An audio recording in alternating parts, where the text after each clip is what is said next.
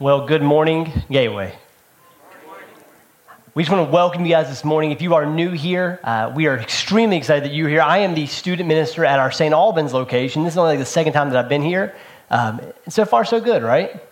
For everybody, thank you for the worship, yes. Give it up for the worship. Can we do that? Yeah, please, everybody. I'm very blunt and say, hey, let's just clap for the worship. Because it takes a lot to serve. It takes a lot to give. And we have a lot of people who serve here at Gateway. But can I just pray some scripture over you guys this morning? If you will, just close your eyes, and I'm just going to read a little bit. In Romans chapter 8, it says, "For I consider that the sufferings of this present time are not worth comparing with the glory that is going to be revealed to us. For the creation eagerly waits with anticipation for God's sons to be revealed. For the creation was subjected to futility, not willingly, but because of him who subjected it, in the hope that the creation itself will also be set free from the bondage to decay into the glorious freedom of God's children. For we know that the whole creation has been groaning together with labor pains until now. But not only that, but we ourselves who have the Spirit as the first fruits, we also grow within ourselves, eagerly waiting for adoption, the redemption of our bodies. Now in this hope we were saved. But hope that is seen is not hope, because who hopes for what he sees? Now, if we hope for what we do not see, we eagerly wait for it with patience." In Jesus' name, amen. We are in Thanksgiving. This is this wasn't one of my favorite holidays, I've got to be honest. I'm not a big buffet guy. I don't eat enough to enjoy a good buffet, if you know what I'm saying. Unless you go to a Brazilian steakhouse, then I'll eat my body weight. But when it comes to Golden Corral, Ryan's, that's just not my thing. So Thanksgiving wasn't really my holiday because I just didn't eat enough. As I've gotten older, that's quickly changed. And also my wife's birthday is on the 23rd, so I can't escape the Thanksgiving season. And trust me, that is a good thing. So do we have any people excited for Thanksgiving, or is it just become me? 3 of you, fantastic. Or you're just scared to raise your hand. Whichever one, I like it. But we are entering our 4th week of this thinking series. And have you guys enjoyed this thinking series? It pushes you. It pushes your brain. It pushes my brain. And I know that it can be challenging. But let's just do a quick recap. In week 1, we asked, does my life have any meaning? And in short, and if you missed that series, then you can go to our website and watch that over again. But does your life have meaning? Absolutely.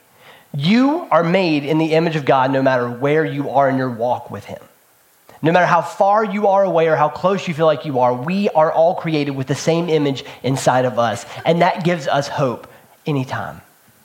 Week 2, we said, does God exist? We gave 4 quick lines of evidence of what could be 20 plus on how we know that the existence of God is real. And number 3, just last week, do all religions lead to God? No. They can't. Because if we read scripture, it says the only way to get to the Father is through the Son. And if we go through all the different religions, if Christianity is true, well, then most other religions can't be, and vice versa. Now, obviously, being Christians, we think that it's true, but Christianity is the only one whose God didn't stay in the grave. But today is one that I am excited for because it's ridiculously difficult. Why is there evil in the world? Now, let's set the stage really quick with why is there evil. Imagine you're on point A and you're trying to get to point B. It's basically like West Virginia in trying to answer this question, meaning there are thousands of little back roads that you can go down, and 90% of them in our area lead to Route 60. And so while we're trying to answer this question of the problem of evil, we have to focus on certain roads. Because, I'm trying to word this properly, with the problem of evil, there is no universal answer that's going to make everybody happy 100% of the time. And that's okay.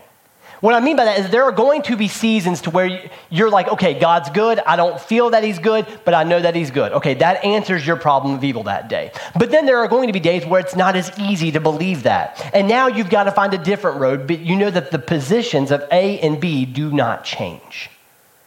So today we're going to be focusing on one road, but understand that's not the only one. But all of them point to Jesus. Every one of them. And no matter how we feel, like I talked about a couple weeks ago, doesn't change the goodness of God. So if something doesn't sit right with you and you're like, I need something more, let's talk. There are more ways that we can answer this question, and none of them go against God's character whenever we look at it through the lens of Scripture. Am I right? But have you ever wondered that question? Have you ever wondered, why is there cancer? Why is there starvation in the world? Why is there war and violence? Why was there a black plague then, and now we have been dealing with COVID for 3+ years? Why do some people seem so heartless? Why does evil exist at all? And in short, if God is good, then why does evil exist? And I think every one of us in here, if I took a poll, would say they have wondered that question at some point in their walk. It might be the first time that you were a kid and you saw somebody homeless, and whenever you're walking down the street and you're like, Mommy, where's their home? And they said they don't have one. Maybe as an adult, you're wondering, why is there even a war going on right now? I thought we were past all that. Why is there racism anywhere? If God's good, why isn't he doing anything about it? Matter of fact, this is one of the leading reasons to why people will not come to faith in Jesus, is because they can't reconcile this in their mind of how a good God and evil can exist together. And I'm here to tell you that if you have those questions, good. Good. Don't run from the questions. Don't be scared to ask those questions, because it gives you an opportunity to ask them so that God can show himself in a different way.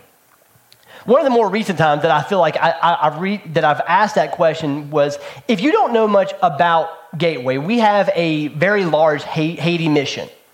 And we do a lot in Haiti. We have built a church. We have built a school. We help pay for teachers. We help sponsor students. And if you want any more information about that, find any leader, and we would love to set you up to help out with our Haiti mission. But one of the cool things about it is that before COVID and before all the unrest in Haiti, we were actually taking several trips a year to Haiti. A lot of people in this church right now sitting in these seats have been to Haiti. The kids that you can sponsor, you can meet. And that was the case for my wife and I before we had our little 3-year-old. We went to Haiti, and I've got to be honest, it was difficult for me. Don't really know why. It was hitting me. I was like, I just don't know what's pushing me. What's making me want to do this? Why am I so hesitant to want to do this?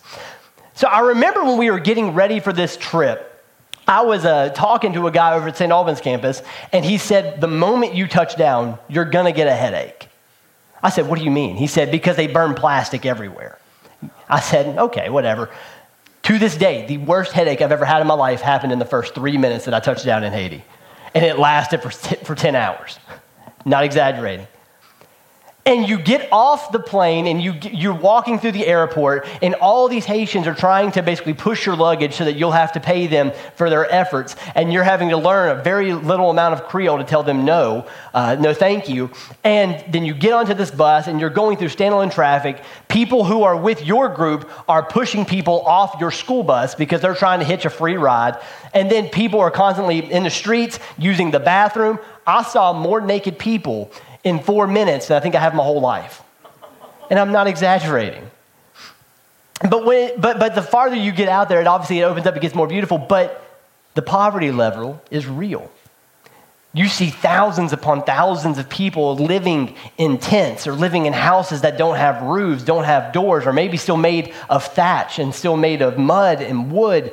And these people, that's their way of life. And it takes no time at all to get there and to see just how much these people do not have. Things that we take for granted every single day. But a couple of days down the road, so my wife's a nurse, and while we were off doing another project in Haiti, my wife was going out and was doing just a little bit of medical work with some people around the area. Well, that night, I hadn't gotten to see her all day, and she was obviously very upset. And I said, Julie, what's wrong? And she started tearing up, and she was telling me the story about how there was a kid who had been having this massive indigestion problem. His stomach was ridiculously swollen, and I don't know all the medical terms, so don't ask me. But he was very thin, but his stomach was very swollen. He couldn't stop throwing up. He couldn't stop going to the bathroom. And they managed to get was like the Haitian version of like Pedialyte and give it to him. And Julie said, all of this is preventable. This isn't like some kind of like medical mystery. We know what's wrong. We know what to do, but they have no way to do it in a time that's sufficient. And even if they could do it, most of the families don't have enough money to pay for it. And if you talk to anybody who's been to Haiti, that story can be told 10,000 times over and worse. So it's no wonder that we sit back and we sing songs like the goodness of God and we sing a hallelujah to God, and then we're like, how can that God exist in an evil built in that much evil? That God so good live in a world of that much evil? And that's a good question to have because they seem a little contradictory, am I right? How can we worship God being so good and yet notice all the bad things that are going on? Well, I can say with confidence that Jesus felt this type of pain too, as far as that thing inside of your stomach that says something seems off here. Something isn't sitting right. In Matthew chapter 9, verses 35 through 38, it says this, "And Jesus went throughout all of the cities and the villages, teaching in their synagogues and proclaiming the gospel of the kingdom and healing every disease and every affliction. When he saw the crowds," notice this, "he had compassion for them, because they were harassed and helpless, like sheep without a shepherd. And then he said to his disciples, 'The harvest is plentiful, but the laborers are few. Therefore, pray earnestly to the Lord of the harvest to send out laborers in his harvest.'" Now, the UN has recently announced that there are over 8 billion people in the world. And I feel like sometimes Dwight in the office where he says, we need a new plague. Like it just seems crowded all the time. But when we think about, like, man, there's 8 billion people. Well, our job as followers is to reach as many of that 8 billion as we can to tell them about who Jesus is. He says it here is that there is a ton of work to do and not enough workers to do it. The harvest is plentiful. We're ready for it. But if there is something that we can agree on is that the more that the population goes, the more evil comes with it. It seems like the more people that are entering into the world, now that same amount of evil is doubling. It seems like all the things that our grandparents struggle with is getting worse. It seems like the stuff that our parents struggle with is getting worse. The things that we struggled with whenever we were in high school is getting worse. Being in student ministry, you were always seeing new things, and I'm learning new words like woke and cap. Still don't know what they mean. But the things that they're going through in their schools are worse than what we went through, which seems really hard to fathom in our minds. The more the population grows, the more that evil grows. And so then we ask the question again, if God is so good and so powerful, well, why is there so much evil, pain, and suffering? And then these people who are asking this question, maybe it's you, they try to reason that since evil, pain, and suffering exists, well, if God is so good, then he must not be all-powerful, or if he is all-powerful, then he must not be good. In short, if God is so good and this evil exists, then he must not be as good as you think he is, or he must not be powerful enough to do anything about it. There's a guy by the name of Bart Ehrman who is a New Testament, oddly enough, a New Testament scholar at UNC Chapel Hill. There's very few moments that West Virginia dialect comes out, but here we are. But Bart Ehrman is a New Testament scholar at UNC Chapel Hill. And he's an agnostic, meaning he doesn't know about what God is. He's not sure, like, if there is a God, I don't know what it is, and yet he's teaching New Testament studies, oddly enough. But here's how it kind of happens. He was actually a Christian who went through seminary and is very, very, very smart. And a lot of the atheists and agnostics will quote Bart Ehrman. But let's listen to this quote by Ehrman himself. "The problem of suffering became the problem of faith. After many years of grappling with the problems, trying to explain it, thinking through the explanations that others have offered, I finally admitted defeat. And I came to realize that I could no longer believe in the God of my tradition. And I acknowledged that I was an agnostic. I don't know if there's a God, but I think that if there is one, he certainly isn't the one proclaimed by the Judeo-Christian tradition, the one who is actively and powerfully involved in the world. And so I stopped going to church. You have a man who had dedicated his life to seminary, and then he started looking at the problem of suffering and realized, if this God exists, he's not the one that I thought it was. So he left. And now he spends his life basically trying to show how the Bible is inaccurate. He spends his world trying to teach seminary or other students who are new in college about how the Bible is a historical book, but it's not an unfathomable book. It's not God-breathed. C.S. Lewis wrote in his book on the problem of pain, "My argument before was that the universe seemed so cruel and unjust. But how had I gotten this idea of just and unjust?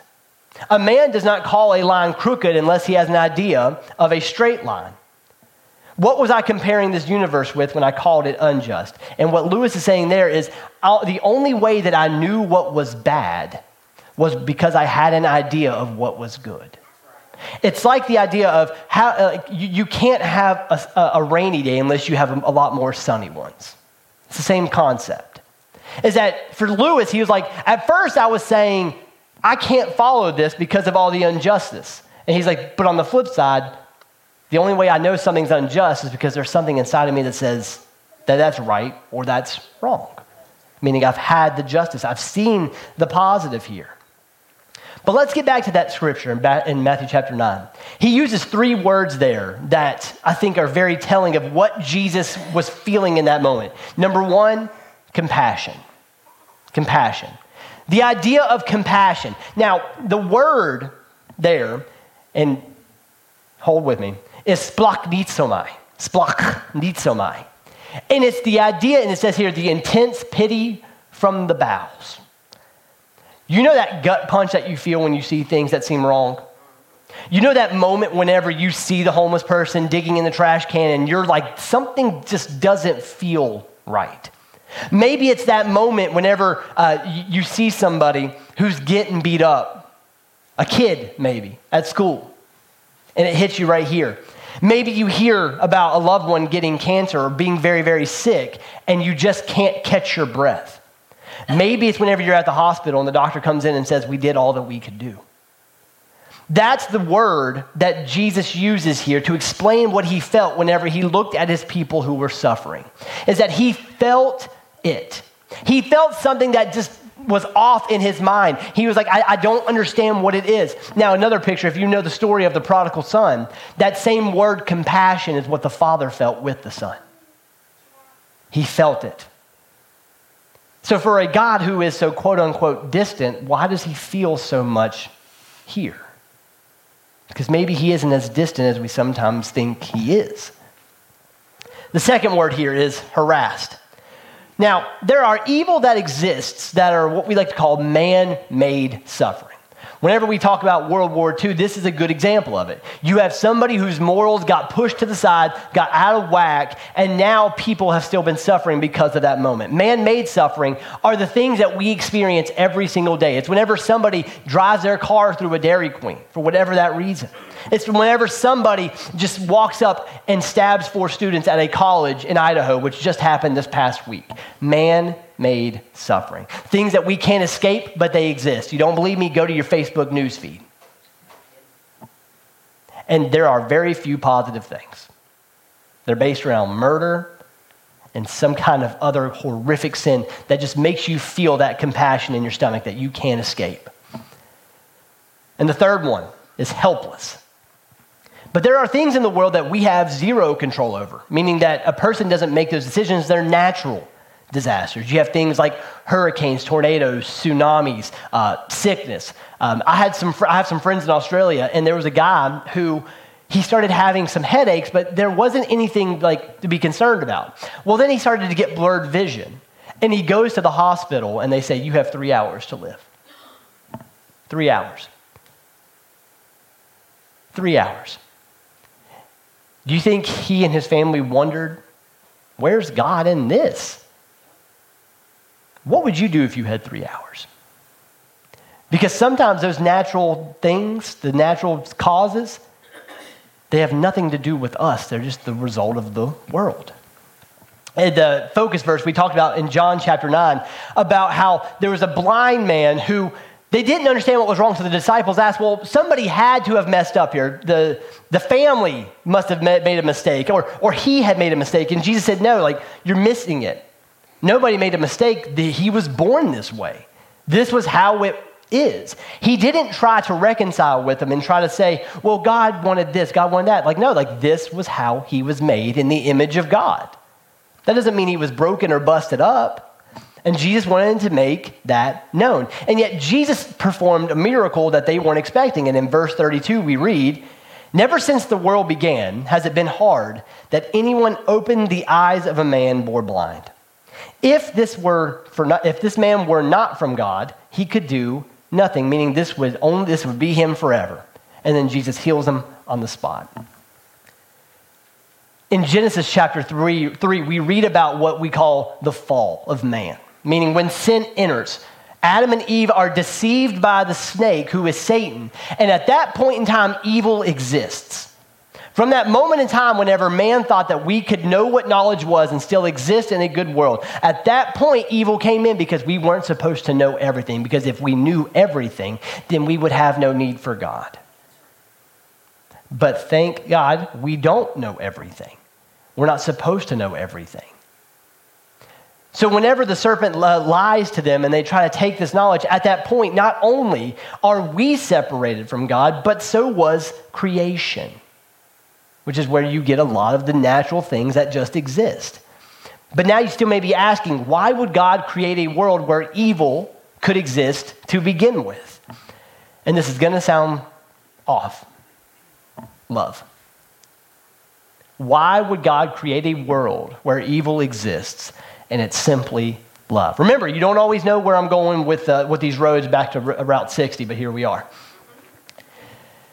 There are things about God that cannot change. What I mean by that is God's goodness doesn't change, but can God say anything that is senseless? No. Can God make a two-sided triangle? No. So whenever God is making the world, whenever he is making things happen, I want you to understand something, is that there are certain things that would contradict his character, and that's where we kind of step in and say there's a thing called free will. When we talk about love, what makes God love is that he gives us to choose love. Choose relationship. And if God were to intervene on absolutely everything, then we wouldn't have free will. And then our relationship with God would not be the same. Why? Because it would be a forced relationship. It would be like me grabbing my 3-year-old by the hood of her jacket and saying, love me. And then she say no. And then I'm like, I don't think you understand. You're going to love me. And then I look at my dog and I do the exact same thing. If God were to do something like that, then we wouldn't have free will. But here's the problem with free will. As much as we can choose good, we can also do what? Choose the bad. We can choose the opposite. We know that we shouldn't yell at our kids for not understanding something, and yet we still yell at them. We know that we shouldn't lose our temper when we're driving our car, but man, it's easy to do. We know that we shouldn't get in trouble in middle school and high school, and yet we get some kind of like weird energy and excitement on making the teacher really mad. That was me. And yet, as much as we wish that we could choose good, there are so many times where we do the opposite. Why? Because we're broken, sinful people. Paul says it. He says, I want to do the things that I'm supposed to do, but yet I find myself doing the opposite so much. I know what I need to do and I can't do it. I know what I shouldn't do and I keep doing that. And we're the same way. So why does evil exist? Because people have choices. And if God intervened, then it wouldn't be love. Evil exists not because God's character is opposite, but because he wants you to choose him. Sin exists for that very reason. And because of that reason, we have to deal with the fall. We have to deal with decisions made by our government. We have to deal with decisions made by our parents. We have to deal with decisions made by us. We have to deal with decisions when our kids say something silly out in Kroger or Target, and then we have to say, no, they don't understand what that means. You know what I mean by that? So the more that we see that people have choices, the more we understand, well, could God create a world where we have free will and evil doesn't exist? Yeah, I'm sure that he could, but it would go against his character. In Isaiah, it says this, "For my thoughts are not your thoughts." And this is Isaiah to God. "Neither are your ways my ways, declares the Lord. For as the heavens are higher than the earth, so my ways are higher than your ways, and my thoughts are your thoughts." We know that heaven is going to be this place that free will exists and that there is no more pain, there is no more suffering, and there is no more evil. And that's what makes heaven even sweeter. But what this doesn't answer to us is what do we do about the evil, pain, and suffering while we're here, while we're on the earth? Or what do we do about the problem of evil? If we're going to be here on this earth and God wants us to do all these different things, well, then how do we react whenever somebody comes up to us and says, "My mom has cancer. She's all I have"? How do we talk to somebody who just lost their spouse? How do we talk to somebody who just lost their kid? How do we talk to somebody who can't follow God because they look around the world and say, "That shouldn't be"? How do we talk about it? What do we say? So over the next few minutes, I just want to go over a couple of things about what you can do. What are the positives? What is the application point for you? Is number one, in your pain, God is shaping you. Think back to the times whenever you were at your down, like the most down, like where you were exhausted, you were broken, you were at the bottom of the barrel. Can you look back and see how God was working even when you didn't see it in the meantime? Do you remember the time that you couldn't fathom waking up the next morning because you just couldn't deal with it anymore? And yet you got up and that one person maybe said a prayer for you and told you about it and you just felt a new sense of energy. Maybe you read a psalm that just hit perfectly in the right moment and you're like, okay, I can do this. Have you ever had those moments? In Romans chapter 8, verse 28, it says, "And we know that for those who love God, all things work together for good, for those who are called according to his purpose." And in verse 29, "For those whom he foreknew, he also predestined to be conformed to the image of his Son, in order that he might be the firstborn among many brothers." He wants everybody to be reconciled back to himself. So when you see that word predestined, foreknow, it's for you. It's for your choice. Do you want to accept this gift of grace? And if we go back to verse 28, it says that he is working together everything for his good, not yours. Not for your family, but for you. My friend in Australia with the brain stem tumor, 3 hours turned into a couple of days. A couple of days turned into a couple of weeks. A couple of weeks turned into a couple of months. A year to the date, the tumor was completely gone, and they have no idea what happened. But there are so many stories where it doesn't turn out that way. And I want you to understand that the goodness of God who healed that tumor is the same goodness of God where it didn't get healed. God is shaping you for his purpose. And the more that we see that, the more we have the hope because of who Jesus is. Number two, in your pain, God is with you. In Philippians chapter 2, verses 7 through 8, it reads this.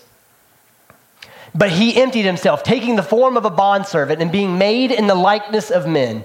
Being found in appearance as a man, he humbled himself by becoming obedient to the point of death, even on the cross.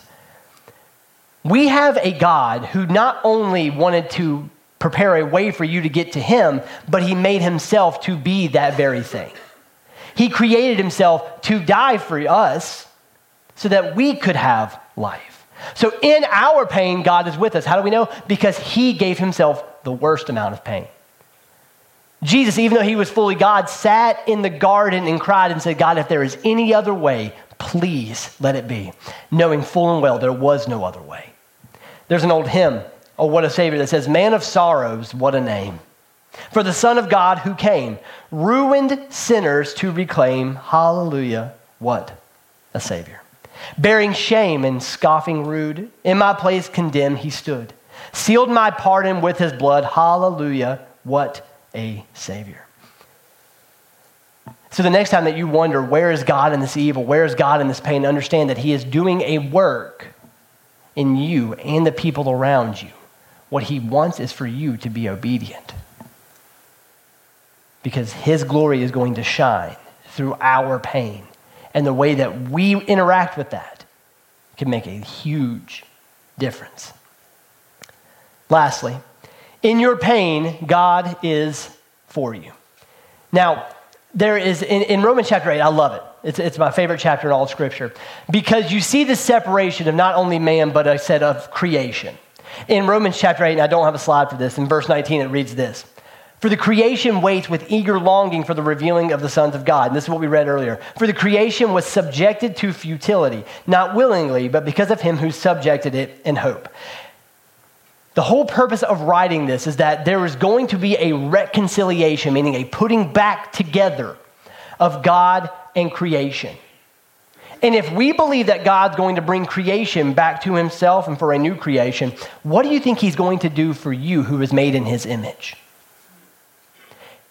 Imagine that moment when you get up to heaven and you're like, I wanted this and I wanted this. I want to have this in my house. I want to have this in my room. And he's like, I'm here.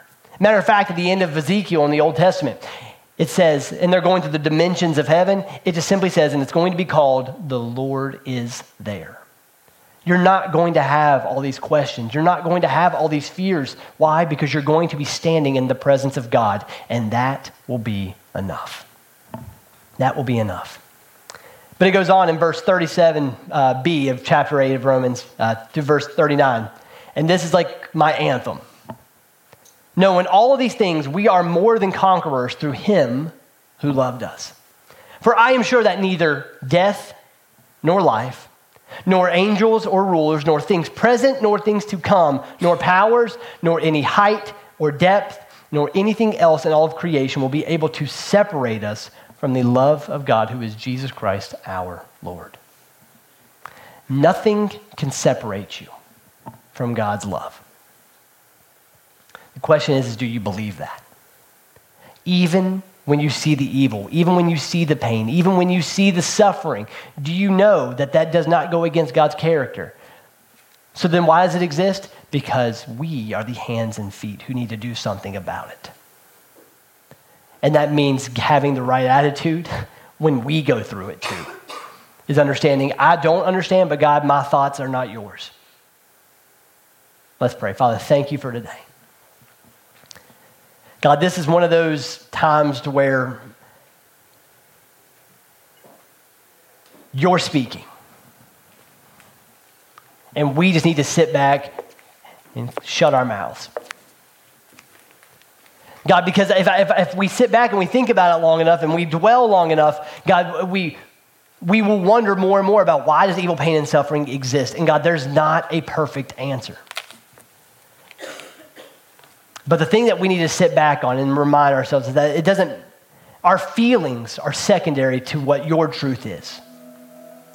What you say about the world is that it is broken, is that it is subjected to futility, that there was a separation between you and us, and you loved us so much. And you say in 1 John that God is love, that you created a way for us. We didn't create anything ourselves. It is of no work to us except we accept the gift of grace. God, faith is not a work. And us having faith, we can't take credit. We can't take credit for what you do. And us putting our faith in you is you doing 100% of it. And it all started because you loved us enough to create a way for us to have life with you. So when we struggle with why is there evil, why is there pain, why is there suffering? Well, God, you give us the choice, knowing full and well that we are people who are going to make mistakes. The issue is do we live in those mistakes or do we fix them the best we can? Do we repent and change our ways and say, God, I never again. God, thank you for being love. Thank you for giving us the choice. And my prayer today is that there's anybody in here who is teetering on that line of wondering, what do I do? Where do I go? How do I react? God, I pray that you touch their splachnitzomai and make them feel compassion towards their relationship with you. Father, thank you. In him I pray. Amen. The band's going to play one more song, and if you have anything that you want to talk about, pray about, I'll be over here on your left. This is a big topic. So don't let this be the only time that you wrestle with it. Let's stand and worship.